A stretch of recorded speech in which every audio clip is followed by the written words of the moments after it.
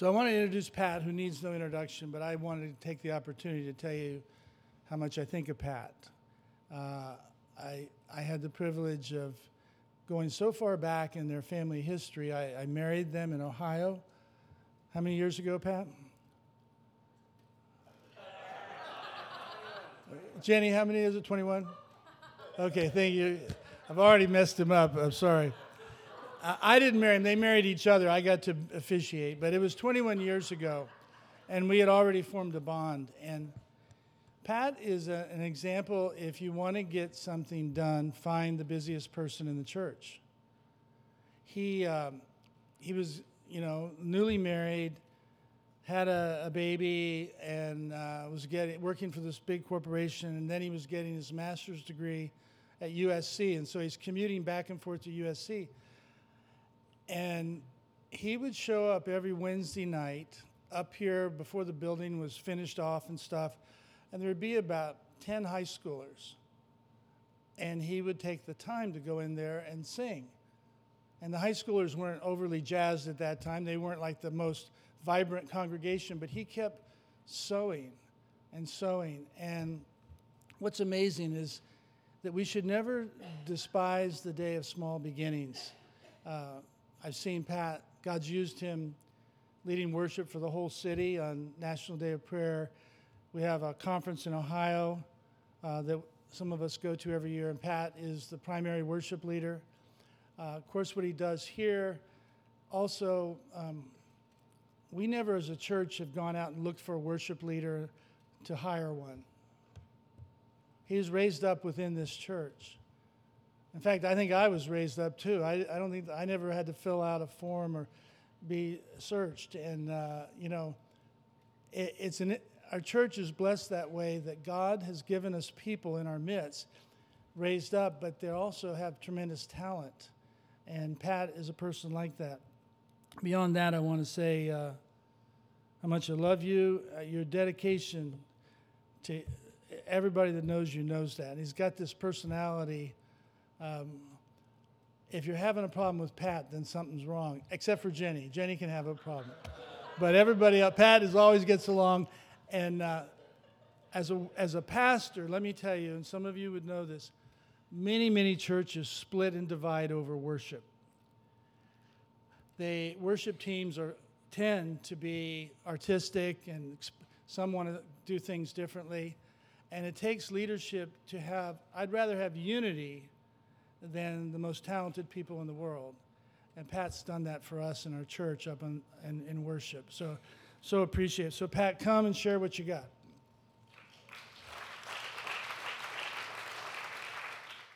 Check. 1, 2. Good. All right. Let's pray. Lord, we thank you for the opportunity here this morning, Lord, to open up your word and to hear from you this morning, Lord. We thank you for last weekend, God, where there was a move of the Spirit and all the men were in unity, praising you, worshiping you, learning about you, and we just came away with a major afterglow, just reveling in your Spirit, Lord God. And we thank you for that, and we pray for that to continue here this morning. I pray that the words that come from my mouth are directly from you, God. We ask for that broadband connection that it is shared with us all here this morning. In Jesus' name, amen. Amen. All right, so before we begin, I have a little challenge here. I'll just put this down here. The title of my sermon this morning, I want to see if one of you guys can get it. And if you get it, just based on this picture, I have an autographed guitar pick for whoever wins from your worship leader. So here we go. Well, yeah, I'll just go ahead. What is the title of my sermon this morning? Trust the process. Boom. Alex, congratulations. Trust the process. Trust the process. Okay, so who is this? Who is this guy? Loudly. Joel Embiid. Man, I was hoping you'd be here too. Joel Embiid, Kevin, is a Sixers center. And he came in, he's got great skills and talent, but he needs to go through a process. And he bought into their system. And every tweet from henceforth when he came in was #trust the process.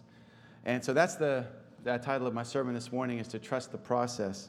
And so there you see. We've been thinking, Jen and I, lately about life and what is going on, and a lot of what is sort of going on in my mind and my heart and our hearts combined is this notion of journey and this notion of process. Asking God, what are you doing? What are you trying to do? What are you trying to accomplish in all of this going on? And so I kept coming back, and I thought it'd be a nice segue for some of the sports buffs in here to understand trust the process. But that's exactly what we're going to talk about this morning. We want to revel in the journey. We want to take joy in the journey. It's all about the journey, and it's all about the process. It will always be. When you think it's not, or worse, when you think you've arrived, be afraid. Be very afraid. I wanted to have maximum effect on that. Be very afraid. Can you turn me up a little bit? And so on our trip, on our 7-week gallivanting around the country, we had some chances to listen to things, books and different podcasts and whatnot. And this is one that we listened to that just left a mark in our family. And it's the story that revolves around David and Goliath. And who doesn't love that story? That's just it's the underdog against the big giant, right? Okay. So we came across this story and a different way to consider the story on closer examination. After thinking about this, it was clear to me it wasn't, when we're done talking about this morning, I want you to understand it's not about the marginalization of God or his supernatural power to provide victory, for he can speak anything into existence. But it's a revelation that he chooses to use his saints, his people, and to accomplish his purposes. And the process starts preveniently before we even know what's going on. I can tell you in my life, before I even knew God, his prevenient grace was all around me if I look back at all the people that spoke into my life. So let's take another look at this story that we all know, that we think we know, about David and Goliath. Okay. So he reaches down onto the ground and picks up 5 stones and puts them in his shepherd's bag and starts to walk down the mountainside to meet the giant. And the giant sees this figure coming and calls out, "Come to me so I can feed your flesh to the birds of the heavens and the beasts of the field." He issues this kind of taunt towards this person coming to fight him. And the shepherd draws closer and closer, and the giant sees that he's carrying a staff. That's all he's carrying. Instead of a weapon, just a shepherd's staff. And he says, he's insulted, "Am I a dog that you come to me with sticks?" And the shepherd boy takes one of his stones out of his pocket, puts it in his sling, rolls it around, and lets it fly and hits the giant right between the eyes, right here in the most vulnerable spot. And he falls down either dead or unconscious, and the shepherd boy runs up, takes his sword, cuts off his head, and the Philistines see this, and they turn and run. So, this is the story about David, the underdog, right? Say yes if you think so. Yes? Okay.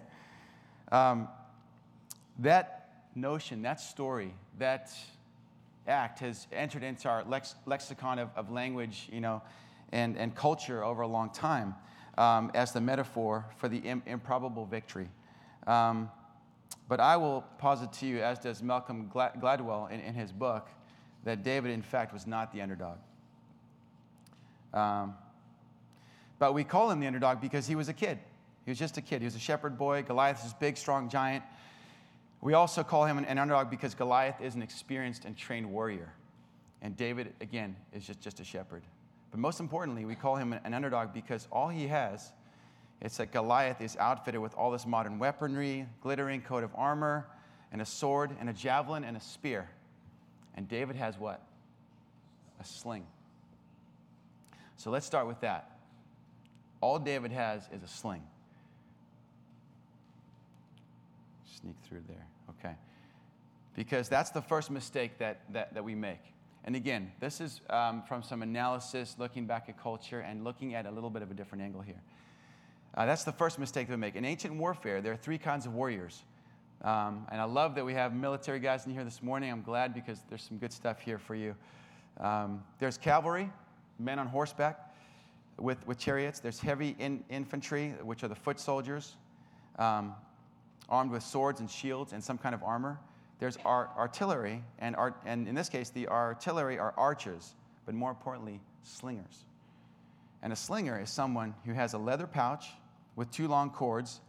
They put in a projectile, either a rock or a lead ball, inside the pouch, and they whirl it around like this, and they let one of the cords go at the perfect moment to send the projectile towards its target. And that's what David has. And it's important to understand that the sling is not a kid's slingshot, okay? It's not a child's toy. In fact, it's an incredibly devastating weapon. I don't know about you guys, but every time I see pictures depicted of David and Goliath, you see that, and you see a little, almost looks like a little pebble coming out. Never really thought about it in this way. When David rolls it around, he's turning the sling around probably 6 or 7 revolutions per second, and that means when the rock is released, it's going forward really fast, probably 35 meters per second. I know there are airgun folks here and video guys, and the FPS is a big thing, right? What would you consider? Is 150 feet per second pretty fast? Okay, good. So I'm getting some affirmation here. So 135 feet per second. I mean, when you grab a BB gun, when you grab some of those things off the shelf, it's about that. So that's coming out at 35 meters per second. That's substantially faster than a baseball thrown even by the fastest pitchers. More than that, the stones in the Valley of Elah were not normal rocks. They were barium sulfate. And the rocks are twice the density of normal stones. If you do the calculations on the ballistics, on the stopping power of the rock fired from David's sling, it's roughly equal to the stopping power of 45 caliber handgun. Did you know that? Okay. This is a devastating weapon. He was a member of the NRA before the NRA was ever founded. National Sling Association, NSA. So that's, when you look further, and it kind of goes on into this thing, and, I think of what David had to do, and when I'm talking about process, that's really what we're talking about, is that, his vocation, his responsibility was being out there caring for the sheep, and that was his only weapon, is the sling, and he had that perfected. And so when you talk about process, when you talk about David's preparation, that was a significant part for him. Okay. And David had absolutely no expectation. He was not going to fight Goliath the way Goliath wanted to fight him, which was to have him come. He knew that he had this weapon. And again, he's a shepherd. He spent his entire career using the sling to defend his flock from lions and wolves. And that's where David's strength lies. He came in knowing what the advantage was that he had, the strength that he had. So here he is, the shepherd, experienced in the use of a devastating weapon up against this lumbering giant weighed down by hundreds of pounds of armor, and these incredibly heavy weapons that are useful only in short-range combat. He's a sitting duck. Goliath was a sitting duck. He didn't have a chance. So why do we keep calling David the underdog? And why do we keep referring to his victory as improbable? It's not so. And so what I wanted to show you guys real quick was just a little video here, just to prove it. Okay. So there's an island off of Spain, or is a collection of islands off of Spain called the Balearic Islands, where there's a culture of folks that have sort of continued on this skill, this tradition of slinging. And he's a pretty significant amount of distance away from that target. And he's got himself a Balearic sling in his hand. And so I want you just to kind of take a look and see what ends up happening here.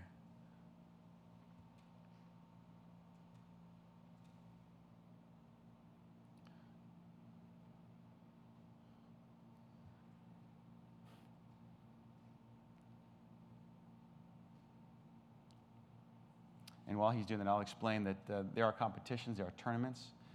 This apparently was the winning shot in this tournament. He's ramping up. Here we go.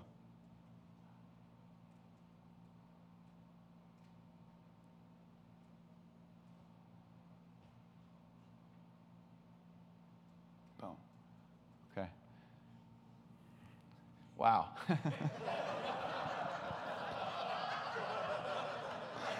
That's what I said when I watched it.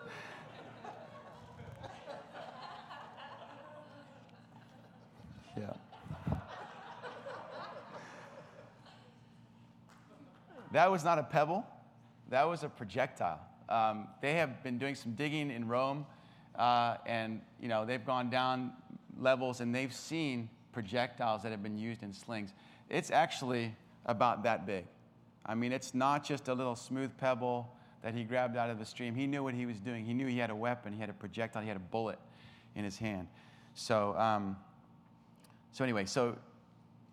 David was the one who had the advantage. And I just want to say that as it relates to our lives, that God is preparing us for a battle. And everything that we do, he's getting us ready. So when we walk into something, if we've gone through the process, if we've been discipled, if process of sanctification continues to happen, when we get to anything that stands in our way, we are ready because of what he's doing in our life.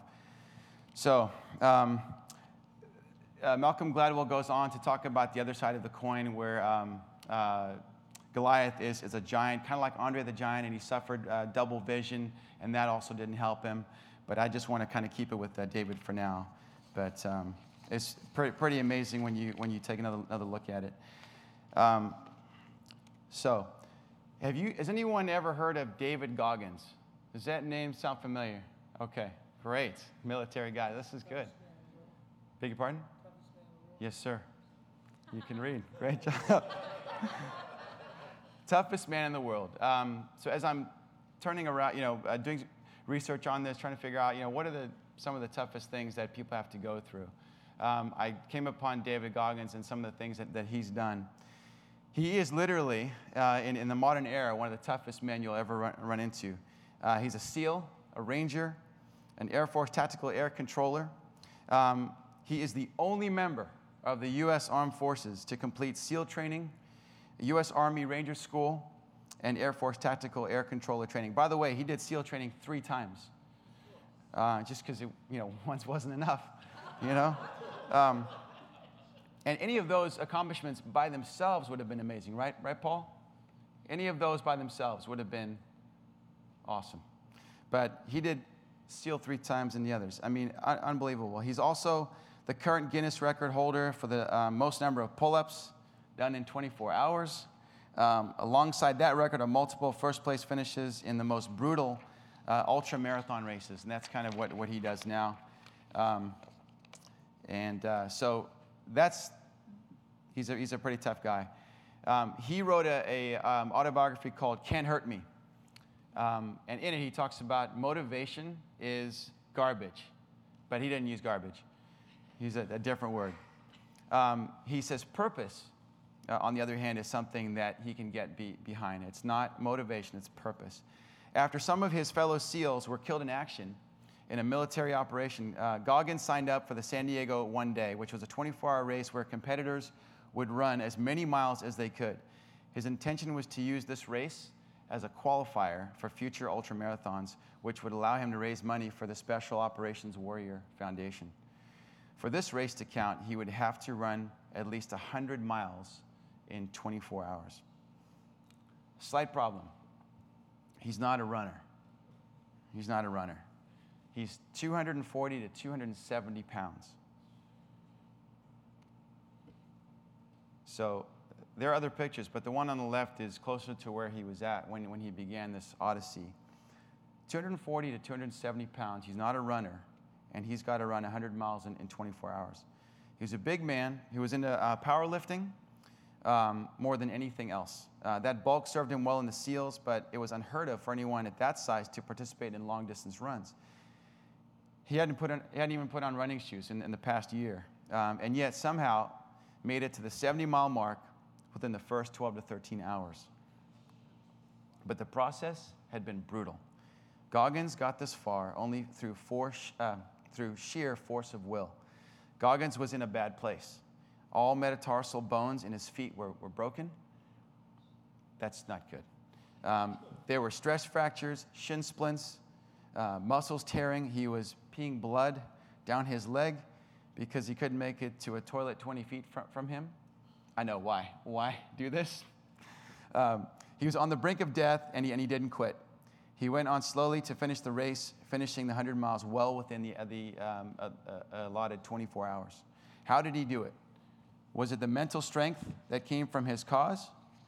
It would seem that way, but that's not what really happened. Everyone asks me, were you thinking about the guys that died during this race? I'm not going to lie, I wasn't. This became a personal thing. This became me against this race, me against the kids that called me certain names, me against me.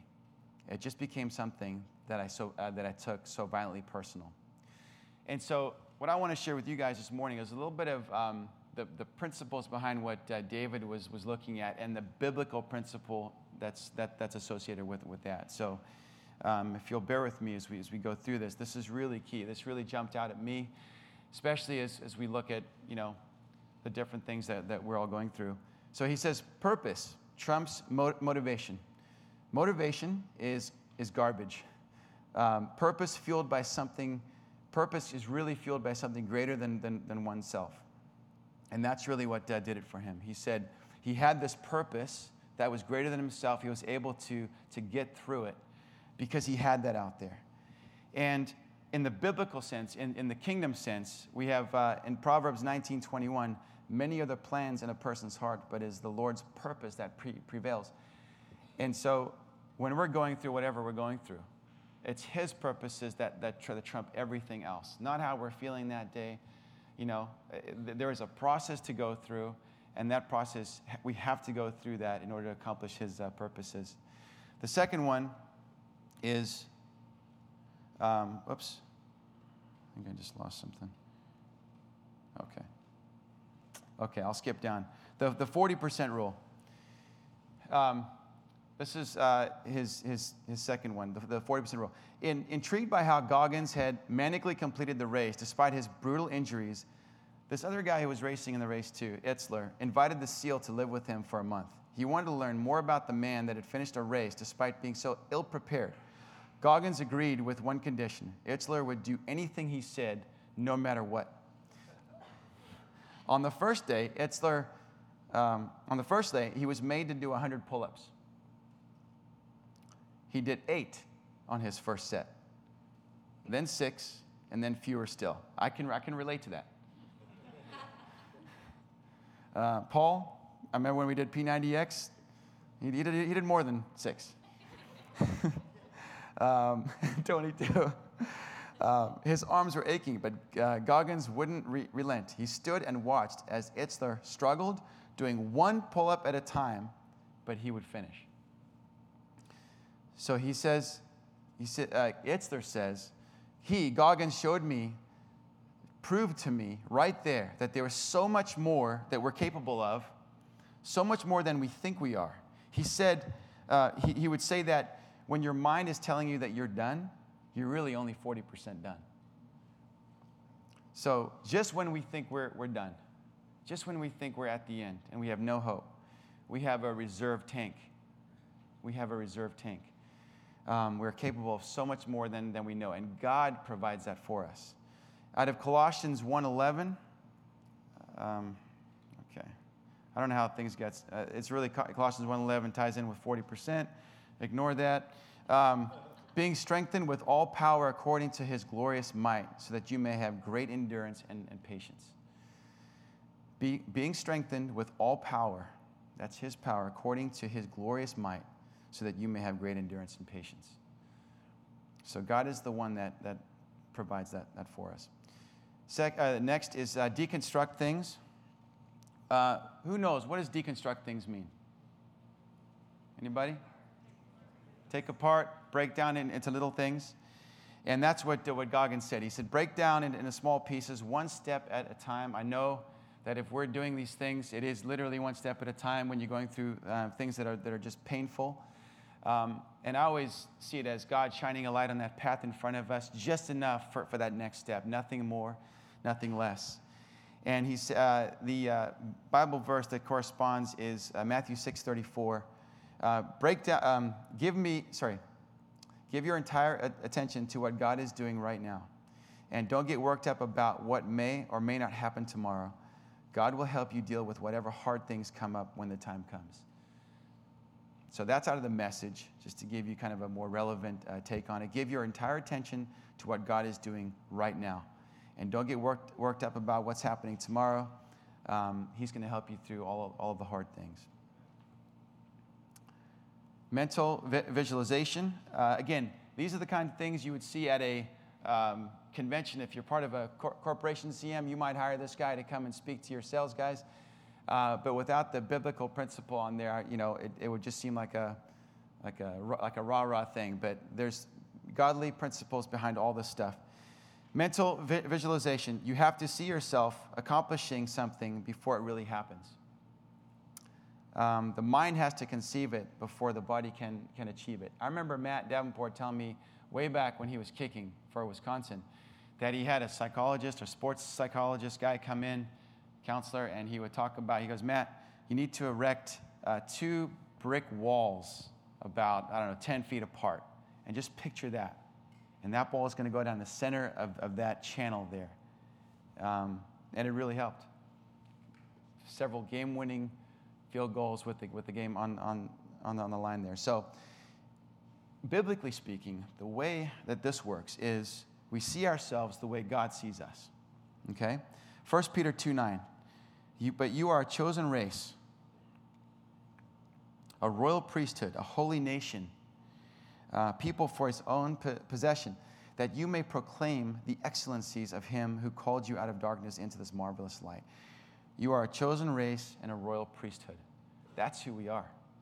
And the sooner that we see ourselves as royal and as called and as part of his royal priesthood, and that we see him as sons and daughters of the King, the more we can enter into these struggles knowing we have the advantage, knowing we have the tailwind. And last, use your cookie jar. Like many others, he has a cookie jar that he reaches into for the occasional treat. But this jar, and this is really key, this jar doesn't contain any of the things that you might find. No Oreos, no Chips Ahoy cookies, not even gluten-free, not even keto. Instead, it contains every setback he has overcome. That's what he's put in this jar. He'll remember that he's a Navy SEAL who's completed Hell Week 3 times. He'll remind himself that he's gone through this pain before and survived. Not just survived, thrived. And Psalm 77:11 says, I will remember the deeds of the Lord. Yes, I'll remember your wonders of old. And it's so easy for us just to be in this moment right here in this space and forgetting to look in the rear view and see what he has done in our lives and how faithful he's been. And this is a great way to, for him, just a reminder, and for us to constantly remind ourselves of what the Lord has done in our lives, just to reinforce what he's done. I wanted to tie in what Robert Grant said, and this is sort of the second part of it. Let's see. And this is called While We're in the Process. We do not dare to classify, this is out of 2 Corinthians 10:15 that we were reading, that Robert asked us to look at. We do not share to classify or compare ourselves with some who commend themselves. When they measure themselves by themselves and compare themselves with themselves, they are not wise. You got a bunch of people looking in a circle. You're sweet, you're sweet, I'm sweet, you're sweet, I'm sweet. Looking at themselves, they're not wise. We, however, will not boast beyond proper limits, but will confine our boasting to the sphere and service God himself has assigned to us, a sphere that also includes you. So while we're in the process, it's really important because the vertical that Robert was talking about was this download that we get from God. It's the orders, essentially, that come from him, that we're gonna take in. And the process that we're talking about here is worked out horizontally. If we isolate ourselves and we're just good with the download, we're just good with, the sort of abstract relationship with the Lord without the practical, we're gonna go astray. We need to rub elbows with each other and sharpen and go, hey, no, yes. We need this, to happen with fellow man. Then once that happens, then he's faithful to expand our spheres and our influence. So, our hope, as it continues in that passage, our hope is that as your faith continues to grow, our sphere of activity among you will greatly expand, so that you can preach the gospel in the regions beyond you. For we do not want to boast about work already done in someone else's territory, but let the one who boasts boast in the Lord. For it is not the one who commends himself who is approved, but the one whom the Lord commends. And that's really important.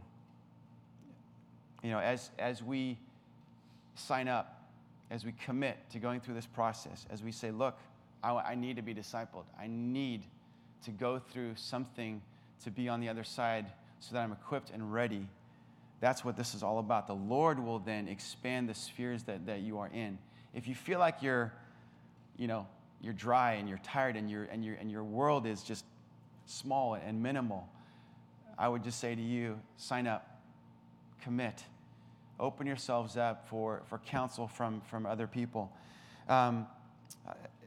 Lastly, I would say, before we get to the end here, the story of Joseph stood out to me. And toward the end there, when he revealed himself to his brothers, out of Genesis 45, it says, then Joseph said to his brothers, come close to me. When they had done so, he said, I'm your brother Joseph, the one you sold into Egypt. And when he was sold into Egypt, there began that crazy process, right? And now, do not be distressed and do not be angry with yourselves for selling me here, because it was to save lives that God sent me ahead of you. For 2 years now, there has been a famine in the land, and for the next 5 years, there will be no plowing or reaping. But God sent me ahead of you to preserve for you a remnant on earth and to save your lives by a great deliverance.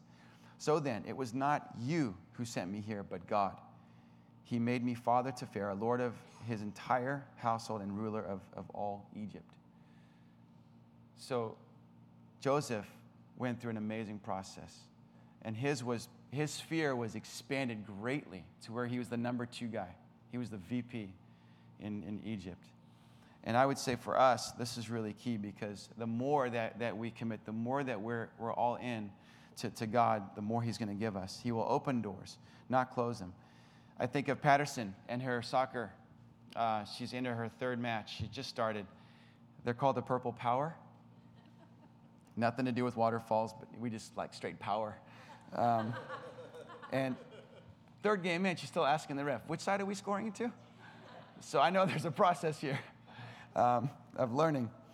I made the notes, too, that Anthony, Teresa, Tony, what you did with Anthony on the weekend was just the heart of a father. I just can't stop thinking about it. And the fact that you're joining with him in this journey, in this process, and he's 3 years in, and it's going to be a long process, but he wants it. He owns it. And for worship to come out of him over the course of time, for him to master his instrument and his skill there with you behind him is just going to be awesome. But he's going to go through a process. He's not ready yet, but he will be. And by God's grace, next men's retreat, we're going to have him up there slapping a couple strings. For us, our family, Eli was invited into a whole new world that he's going to go through. But it's going to give him the authority and the power to have something to say in that world when he comes across other people who are afflicted with what he's dealing with. I just want to say, in the trial, in the process, all is gained. Not at the end. All is gained in the process. The character, the wisdom, the rounding out, the humility, the discernment, the faith building. For us, if we want to be like 007, Who's 007? James Bond. Whose service does James Bond, who's James Bond serving? His Majesty. For us to be enlisted in His Majesty's service, we have to go through the same process. Okay? One last thing. Spurgeon said, be separate. Therefore, keep yourself unstained from the world. Do not soil the fingers. And by the way, can the worship team come up? Do not soil the fingers that are to serve the King.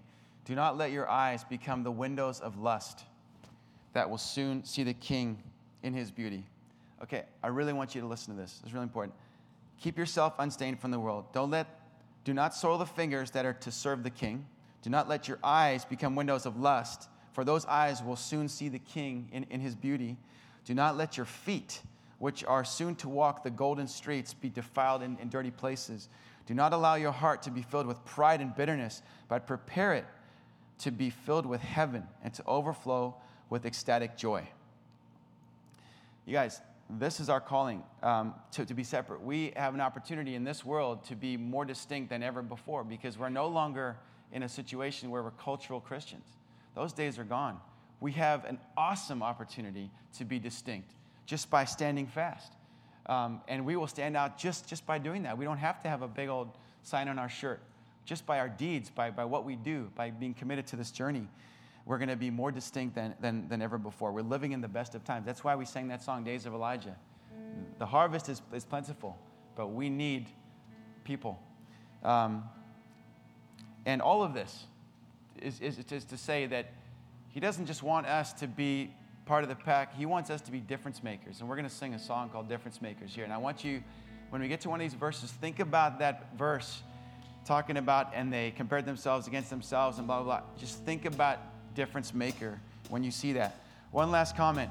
Joel Embiid was just talking about being a better center, trusting the process, getting W's for his team. He says it's not just about getting over what we've been going through. It applies to everything in life. We're always going to be trusting the process. The process is life. Sorry, you're all going to continue to go through the process. We don't have a deck chair waiting on some beautiful artificial turf waiting for us. You're going to be plowing. We're going to keep working. I will say this. This is a group right here. This is from our retreat. I won't play the audio, but Noah and Anthony led us, and we ready. Are we ready for y'all? Are we ready for this world? Are we ready for this earth? Let's commit. Come on! So, come on. We're going to sing the song for you. Amen.